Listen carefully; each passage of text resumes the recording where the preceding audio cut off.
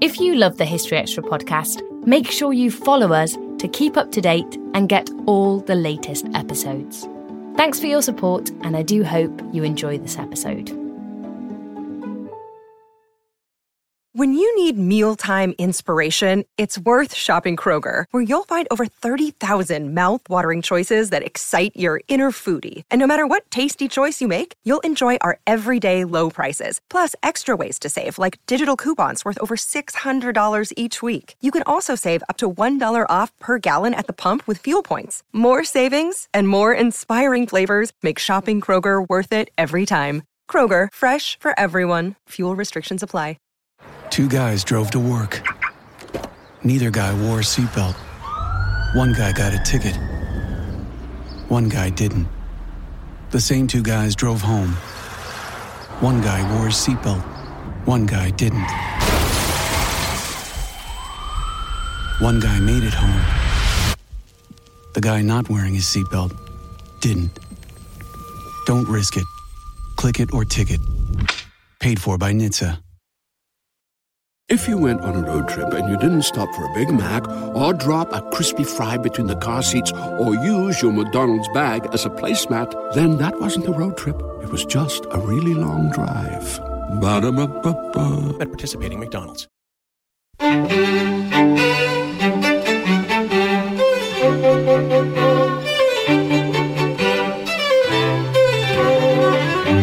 Hello and welcome to the History Extra podcast from BBC History Magazine, Britain's best-selling history magazine.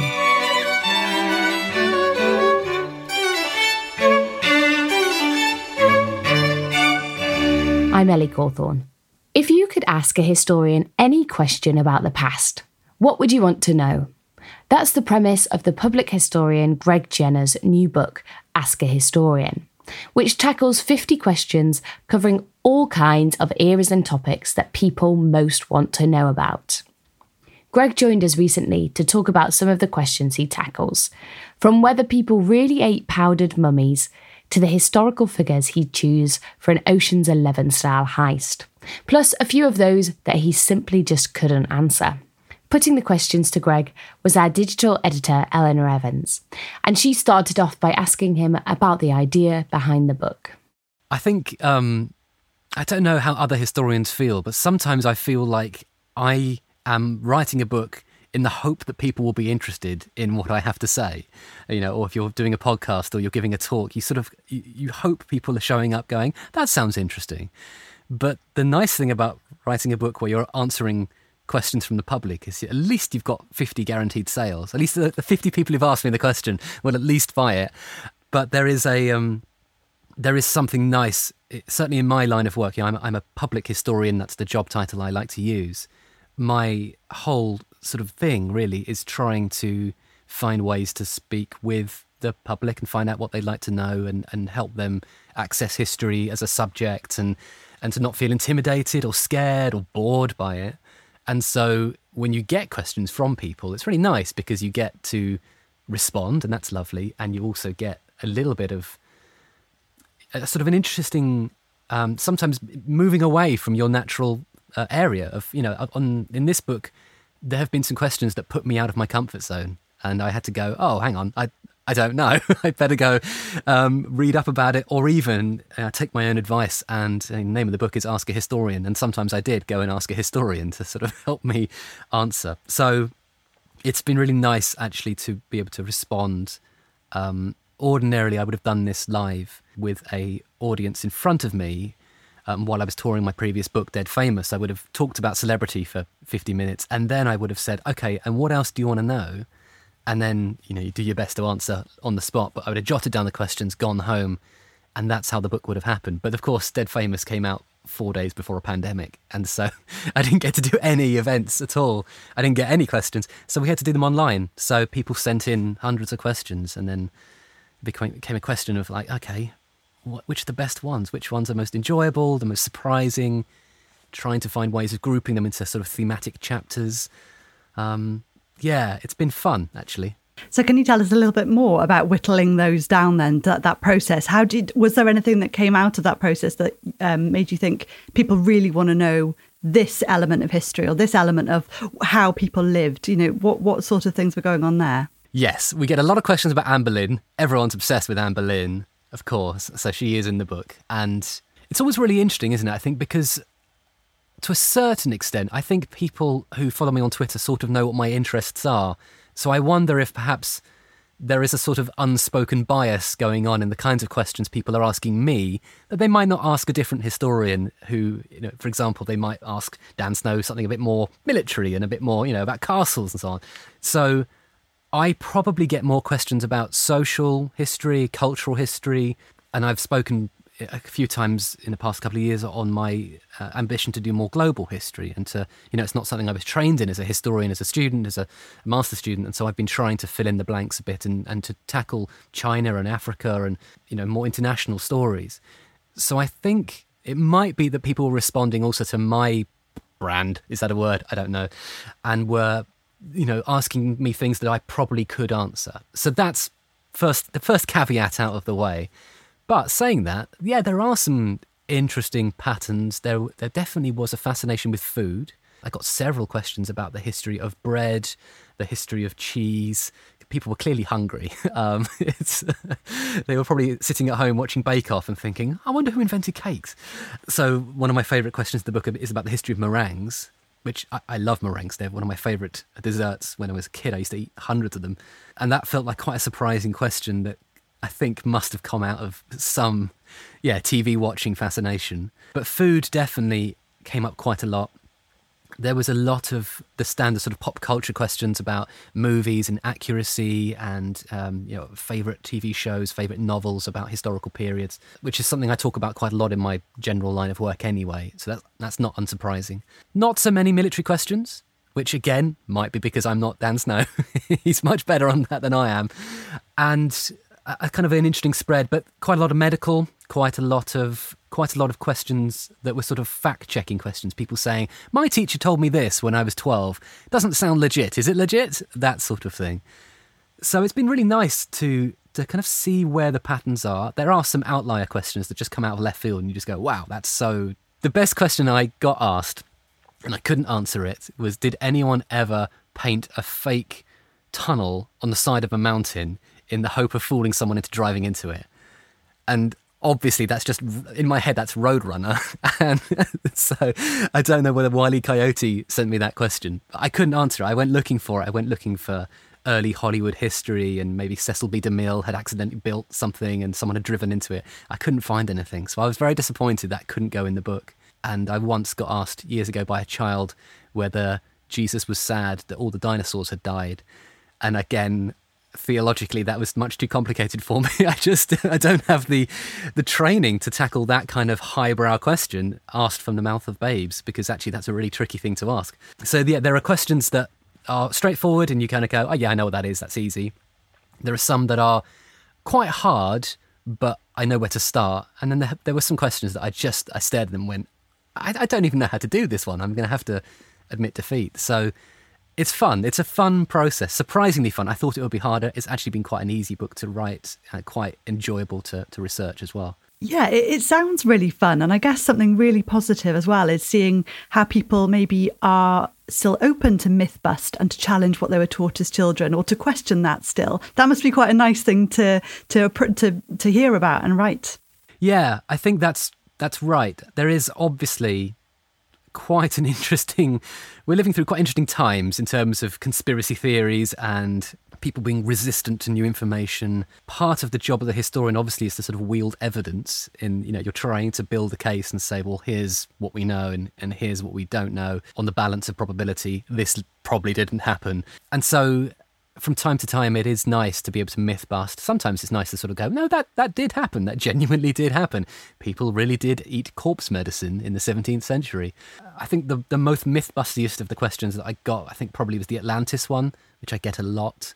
Because I think the concern, I think for many historians, certainly in America particularly, this is a huge concern for lots of archaeologists and historians, is that there's this enormous surge in belief in aliens, most notably, right? But also, more importantly, in the belief that aliens built ancient monuments. And tied into that is also this wider fascination with Atlantis. And when you get into the history of Atlantis, the cultural history of it, where it starts, where it ends up.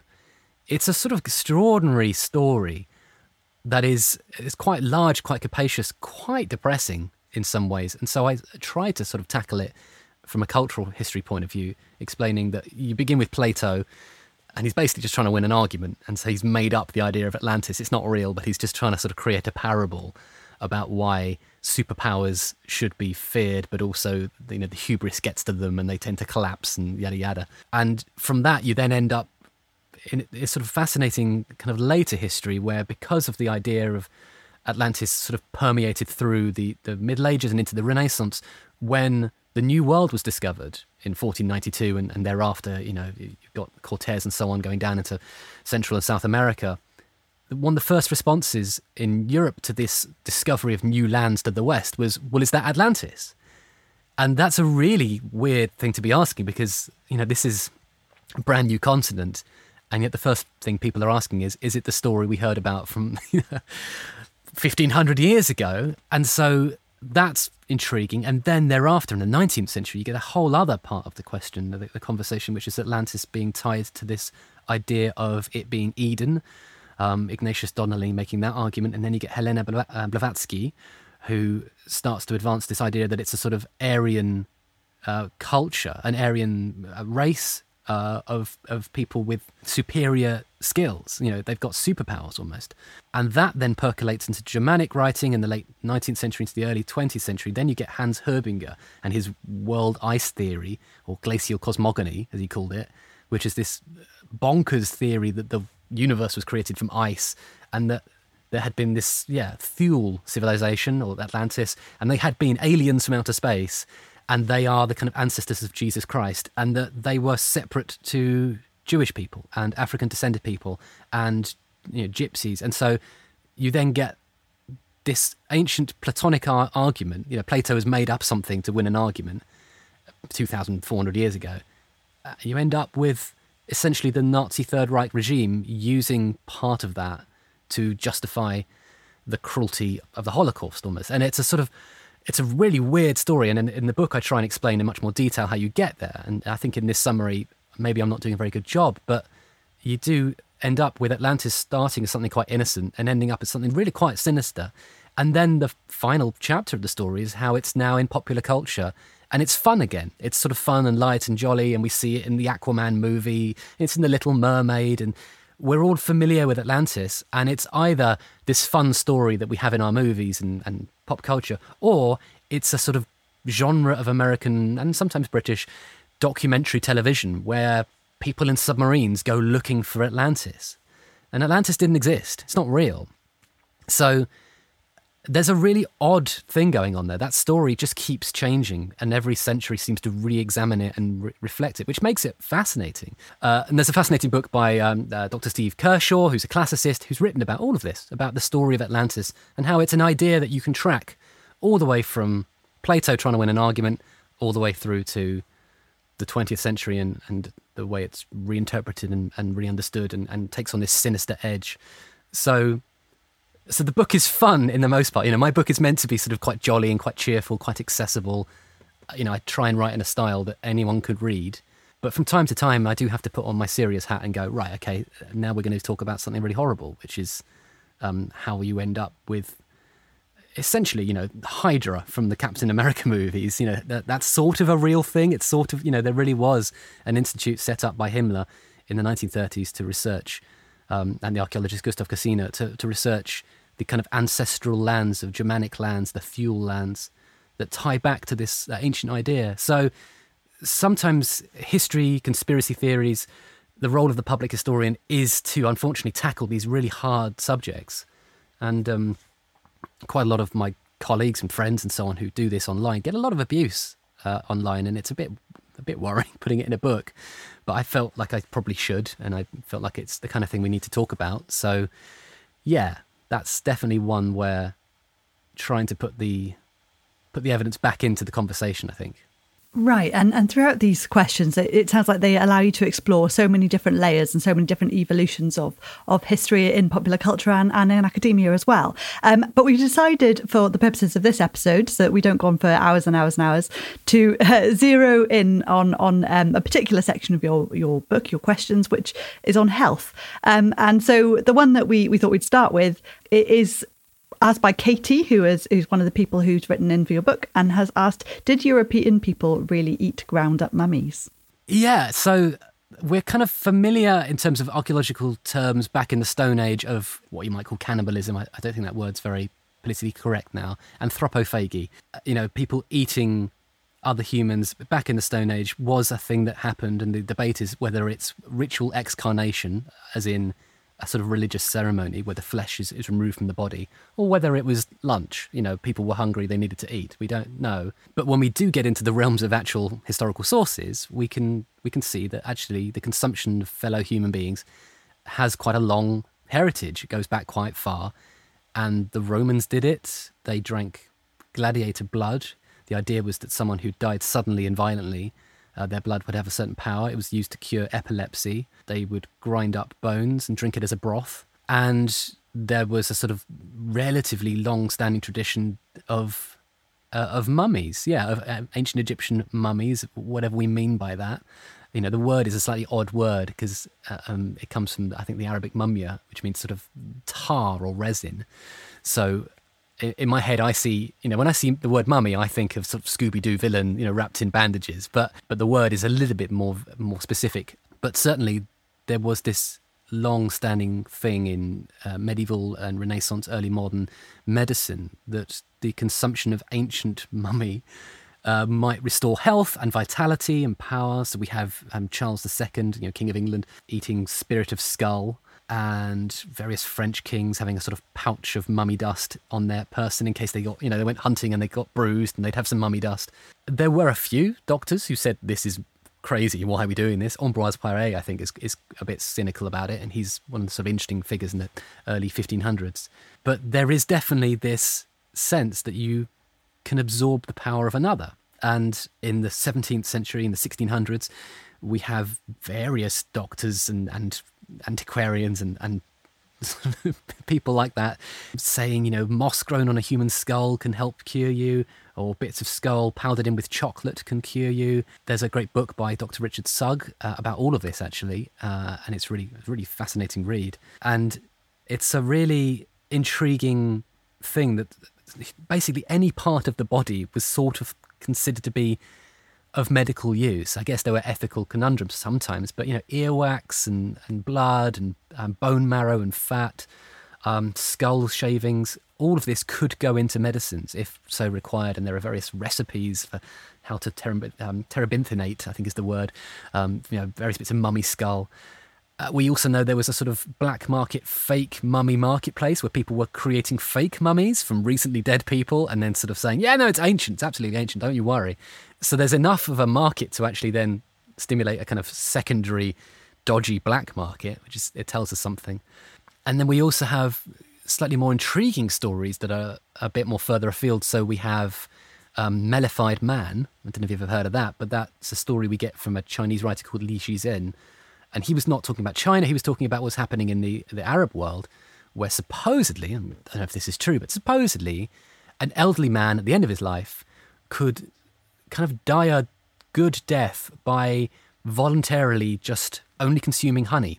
So drinking and only eating honey, they would then die, presumably of acute diabetes, a sort of sudden surge of sugar in the body, and then they would be buried and dug up 100 years later on and eaten as medicine. So it's a sort of weird form of organ donation where you turn yourself into medicine and then bury yourself, are buried and then are consumed. Now, whether this is true or not, I do not know, but it's a story that we have, and I put it in the book in case people want to know this stuff. But it's a reminder, I think, actually, that a lot of our ethical boundaries about, right and wrong, when you look into the history of them, actually, the eating of other human beings has been sort of normal for quite a long time. I'm not sure everyone would have done it, of course, but there may well have been a consistent strand within medicine that catered to this. and it does sort of tell you a few things about, where the line is. So, yeah, it's an intriguing one and not expected. But as I said, there's a great book by Richard Sugg that's worth a read. It's fun. Brilliant. Well, yeah, it definitely makes you think. And I guess thinking about that in terms of a remedy then, if powdered mummy isn't going to cut it, we've got another great question here from Paul, who's asked, what is the strangest and on the surface most incredulous medical procedure that turned out to be medically sound? There are a few, actually, and this was a fun one to research because sometimes I'd be looking stuff up just to see if I could find anything modern that chimed with what I knew people did in the past. Sometimes you start with the past and you look for the modern thing, and then sometimes you start with the modern thing and try and see if there's something in the past that resonates. So there's a few in the book. The most obvious one is leeches. Whenever you tell kids about leeches, they go, yuck! And you kind of go, yeah, I mean, it's gross, right? It's vampire worms. They basically are these sort of little, these little creatures that suck the blood out of you. It's a terrifying gothic image. The myth, of course, is that this is a medieval thing. It's just not medieval at all. It's early modern. It's 1500s, 1600s. It's not medieval, but they are in modern use by surgeons. They're brilliant leeches. They suck out all the blood and all the necrotic tissue, particularly when you're doing reconstructive surgery. If you're having to reattach a finger, for example, leeches, they've got their own little painkiller when they bite you, so you don't even feel it. They're very good. They just look awful. They look evil, but they're actually your friends. So leeches is the obvious starting point.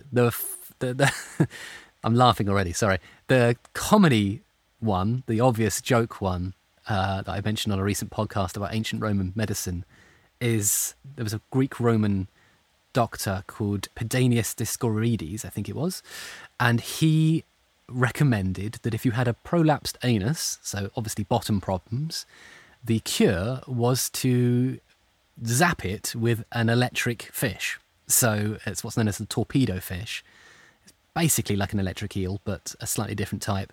And yeah, he would sort of say, bend over, stand there, and then a jolt of electricity from Mother Nature, because there's no electricity generated in the human world, but the animal kingdom produces it.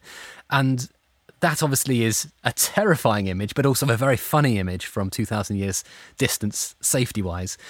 And I was Googling that, just going, well, there can't be a modern, surely there's not a modern version of that. And then I found a journal article in 2017 in a respected medical journal that said, yeah, no, we haven't used the torpedo fish, but we have been zapping patients' bottoms if they have a prolapsed anus. And it helps. It helps restore the muscle strength. It helps tighten things up. It's important for anal incontinence. This stuff works. So it's like, oh, fair enough. Well done, ancient Romans. You clearly went the slightly extreme route with the using a live fish, but the principle was sound. So, okay. Which also reminds me of von Humboldt, sort of the great 18th century explorer who also experimented with electricity. He electrocuted himself. He put a cathode in his anus and an anode in his mouth and shocked himself to see how it felt. So there's a long history of people putting electricity in their bottoms. The other one, I suppose, that's particularly startling would be... Well, there's two, actually. So the one that was particularly startling, I think, was trepanning, or trephination. Again, still a surgical technique used today. If you're in a car crash or whatever and you bang your head horribly and you get swelling on the brain, they have to drill a hole to let some of the pressure out.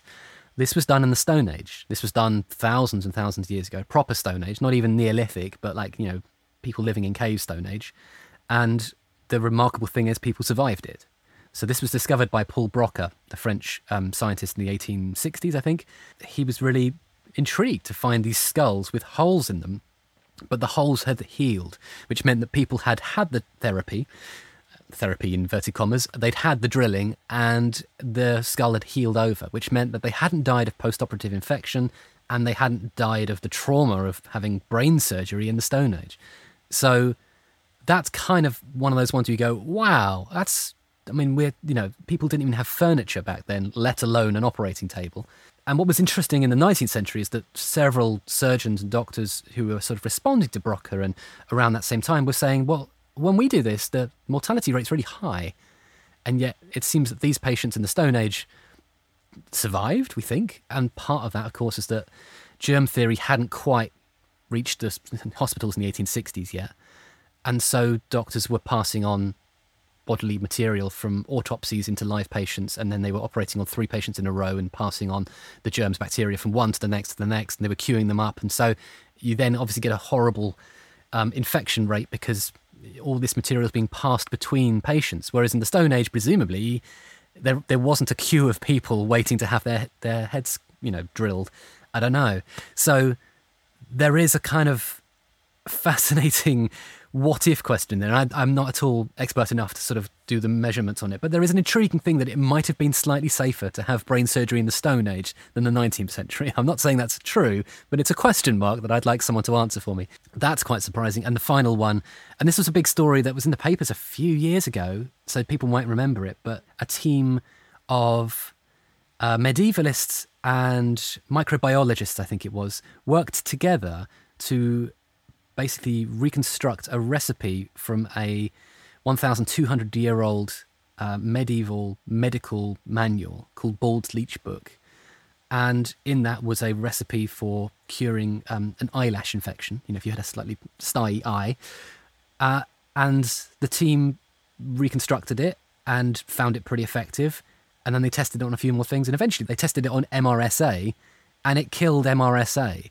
And it's basically just onion juice in a copper pot. It's basically just like some stuff you'd find in the garden in the 9th century, but it killed MRSA. And there's a sort of really lovely story of the scientists just sending emails back and forth, just going, what the hell? What have you sent me? And so that's also one of those ones that just startles you, because MRSA is, of course, an extremely dangerous hospital superbug and people die of it every year. And yet there was this extremely simple recipe used by people in early medieval times, 1,200 years ago, that clearly had surprising potency. So maybe that means there's other things that we could learn from ancient medical textbooks and herbal remedies. I don't know. So those are the ones that surprised me the most, I think. Leeches, everyone knows a bit. But yeah, brain surgery and early medieval potions. Still to come on the History Extra podcast. But then, hopefully, they have their curiosity piqued, and you can then say, well, there's this book, and there's this, and try this, podcast, or try this documentary, this computer game. A lot of people get their history these days from video games.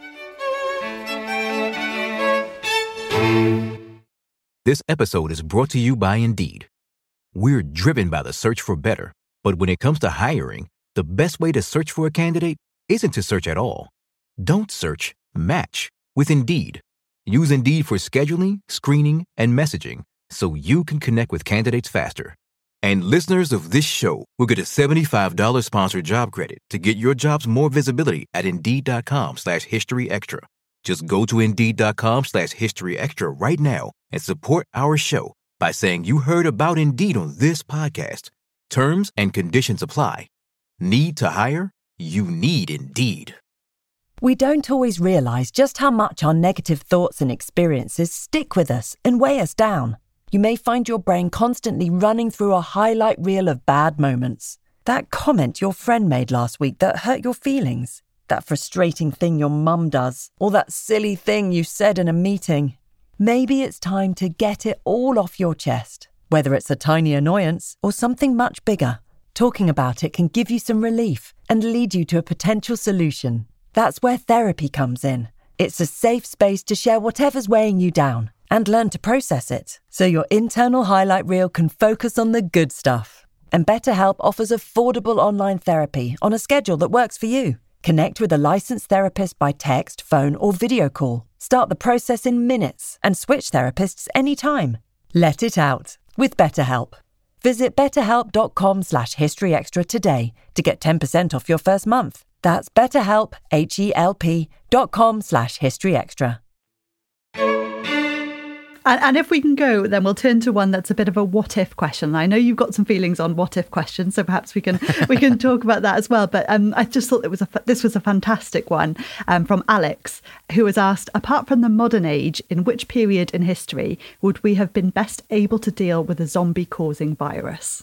Yes, and this one, obviously, you can go any direction with it. And because I was I used to be a medievalist. These days, I'm a bit of everything. But my first instinct was to go with Vikings And I was pretty happy with my answer. And I looked back at it and went, no, yeah, the first instinct is that's definitely Vikings. Vikings are the best society to deal with a zombie apocalypse for numerous reasons. And there are possibly other answers out there. I'm not saying this is the best all in, but for me, this is the one I felt the most comfortable with, because it's an incredibly rural society. 90% of the population were living in, the countryside, not in the towns. The towns were very, very small. So the biggest problem with zombie epidemics, as we all know, because we're all zombie experts, but the R value, we've seen it in a pandemic, sadly, is that when you're in proximate contact with others, things spread very quickly, and in cities they spread very fast. So the first thing you want is to find a society where the majority of people are not in proximity. Secondly, the Vikings have got chainmail. So how does it spread? Well, with biting. So if you're wearing chainmail, that's good. Teeth don't penetrate that. Vikings would have had weapons, of course. They would have had a society in which boys from the age of 12 or so were starting to be trained, so you can rely on children to fight for you a bit. There's the thralls, who would be the enslaved class. They would have been around to defend as well. Women in Viking society seem to be pretty hardy and hardcore. There are fascinating conversations happening at the moment as to whether there were female warriors. Certainly the idea of shield maidens is a sort of big part of saga, myth and story. You've also got, of course, rivers, lakes, seas, ships, variety of techniques for getting away from the zombies and peppering them from afar with flaming arrows if you need to. It's a silly what if. I mean, I joke in the book that actually it would make for a great movie, zombies versus Vikings. You can sort of see it being quite a lot of fun. But actually, the really fundamental thing about Viking society is how really very disparate society was in terms of people organised, into very disparate hubs, and they would come together for key things. But actually, if there were an outbreak, quite quickly, news would spread and people would either be able to get to safety or they'd be able to put together a kind of relief army to come and get them. So it's a ridiculous question and it's a brilliant question. And my answer is both ridiculous and hopefully sensible enough. But yeah, I think that's what really, really matters. You want to be able to slow the spread of the zombie disease while at the same time having a civilization or a society that is equipped to take it on, right? And the other thing I mentioned is that in Norse literature, they have the Drauga, which is the undead. They have already an idea of this sort of devilish beast who leaps out of the ground and has the strength of many men and can do evil magic. And the way you kill them is, of course, decapitation. And how do you kill a zombie in a movie? Decapitation. So they're basically already prepped. They've got everything they need. They've got their tools. They've got their farming equipment. They've got their boats. They've got their swords and axes. That's the movie I want to see. I want to see zombies versus Vikings, please. Great answer. And yes, I am definitely down to watch that movie as well. That would be excellent. So that's a really fun answer, a really fun question. There are so many more in the book, but you've also, you've mentioned a few throughout, included a recommended reading list for each section too, which gives readers plenty of routes to go down next. And how important is that for you, that onward journey? Yeah, that's the whole gimmick for me, really, is that when I wrote my first book, my hope was that there would be people out there who had never read a history book before. But the real hope was that it wouldn't be the last one they read. If you succeed as a historian, I think success comes when someone reads a book and then thinks, I want to read another book. I want to develop my knowledge. I want to go further. And my line of work is to engage the public and make history accessible and enjoyable and relevant and not intimidating. And so in everything I do, I try to broaden the subject out enough so that when people come to it for the first time, they kind of go, oh, this is for me. Okay, I wasn't expecting it to be for me, but I'm enjoying it. Okay, that's good.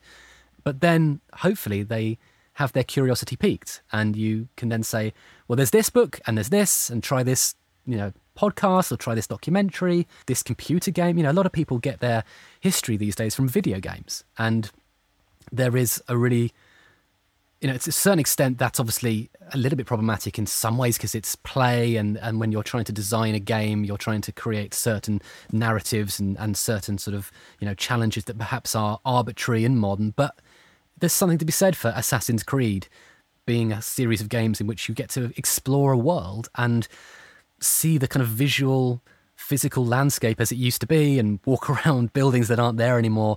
So, yeah, a lot of what I do is hopefully opening the door and then saying, keep going, go that way, there's more down the road. So The recommended reading at the end is not all the books I read, obviously, because that's lots and lots of stuff, and some of it's technical, and some of it's jargon-based, and some of it's in academic journals that you can't get hold of. So I try and select the books that are easy to read, cheaply available, that people can pick up perhaps secondhand, or might exist on audiobook, or they can look up maybe a historian who might have done a podcast somewhere, because we live in a fantastic time for the accessibility of knowledge, right? We're doing a podcast right now. I make a podcast for the BBC. They're free to listen to. All you need is something that can play them. And so we're really lucky, I think, to live in a time where historians and experts can spread their knowledge and can share it, and the public can access it. And there's no barrier anymore to that. So, I think sometimes that's underlooked, I think, a little bit. I think it's one of the things that we should be really excited about. I love Wikipedia. I love what Wikipedia can achieve. And I think we live in a time where, for all the kind of panic about conspiracy theories and Twitter trolls and whatever, we also live in a time where you can go on Twitter and ask a historian from anywhere in the world a question, and they'll probably get back to you. I certainly do that. I bug them all the time. Well, I do hope that these answers and that this podcast and your book does open that door for so many of our listeners. There's a wonderful question that you choose to end your 50 questions on, which is by Anonymous. Which people from history would you hire for an Ocean 11 style heist? This is such a fun question to answer, but it also took me so long because I had so many candidates in my head, and you're trying to put together a gang of people, but also a gang of people that you want to be on a team with. So you don't want anyone like really nasty and violent. So I've discounted Stalin, because Stalin had been a bank robber, early on in his career, but he's the kind of guy who shoots everyone at the end of the movie. I don't want to be running around with him. And you don't want someone who's going to get caught by the police, someone who's a bit of an idiot. So I had to rule out Jack Shepherd, the 18th century celebrity escape artist who kept escaping from prison, but kept getting caught as well, which is not what we're looking for here. So I've gone with a kind of a bit of an eclectic blend. So the assumption here is that I'm robbing a casino. So I'm going for a kind of Ocean's 11 style heist. So you need a brains behind the operation. So I'm going for Muhammad ibn Ammar, who was brilliant chess master. He was a dazzling poet. He was a court administrator. He was basically the chief advisor in the court of Seville to Abd III. And he supposedly, according to a lovely legend, whether it's true or not, I don't know, but supposedly he saved the city of Seville from attack from a Christian army by betting the fate of the city on a chess match with the king of Castile, Alfonso VI. And he said, look, I will play you at chess, and whoever wins gets to ask the other one favour. And, of course, the favour he asked was go home with your army, and apparently the King of Spain did. So it's a brilliant story, but you need a chess master. So we've started with him. In terms of tech guru, who's going to do all the security, I've gone with Su Song, who was a Chinese genius, basically, 1,000 years ago, built incredible astronomical clocks and various machinery.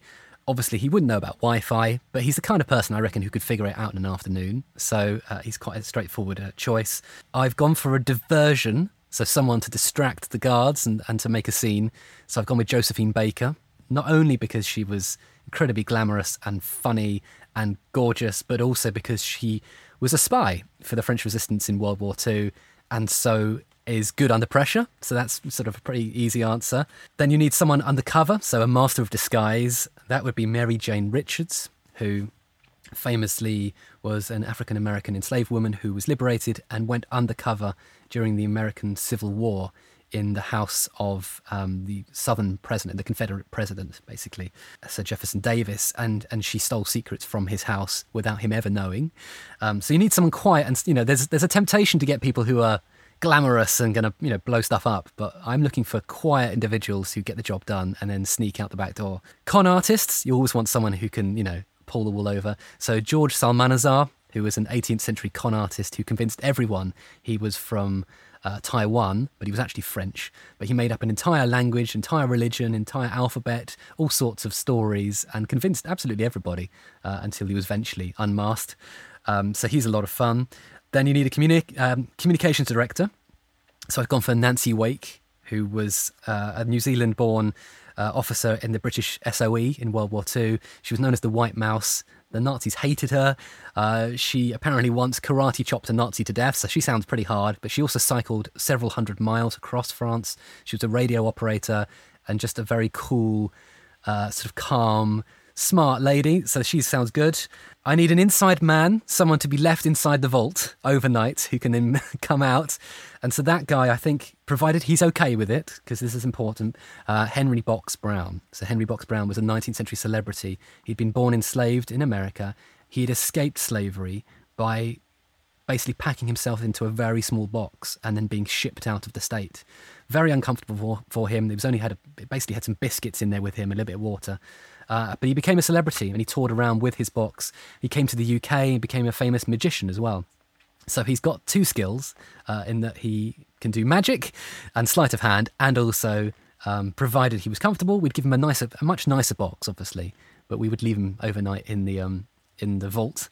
You need a safe cracker, so I've gone for an ancient Egyptian tomb robber called Amenhotep, who was caught a couple of times stealing. This is in the Bronze Age, this 3,000 years ago. But he was caught by authorities, but bribed the authorities to get away with it. So that's what you're looking for as well, a sort of a cheeky customer who knows how to handle the cops.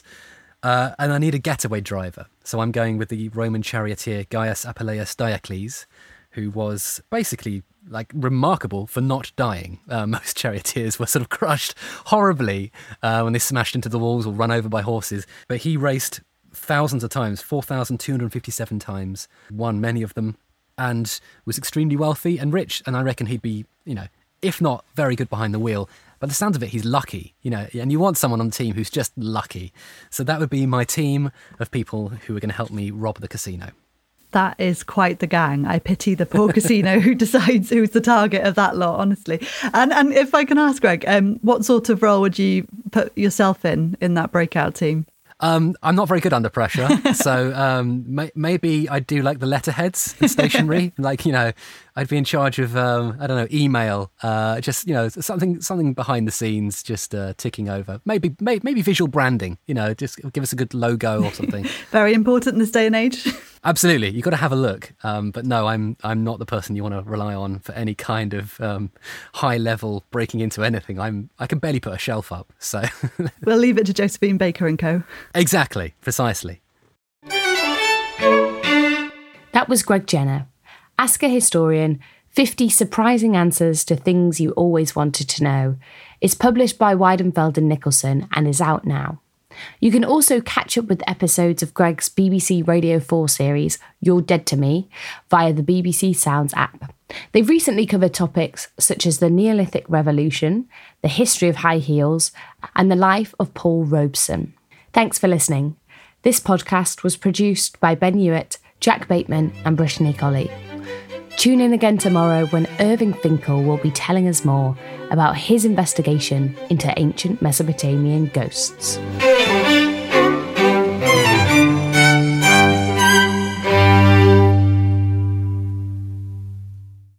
A collision between a Chinese jet and an American spy plane. He came and rammed into our left wing. With relations increasingly strained, what are the chances of things spinning out of control? The Western world was asleep. I'm Gordon Carrera. I'll be exploring the friction in this most important of relationships and asking, has the West taken its eye off the ball? You cannot ignore China. From BBC Radio 4, this is Shadow War, China and the West. Listen wherever you get your podcasts.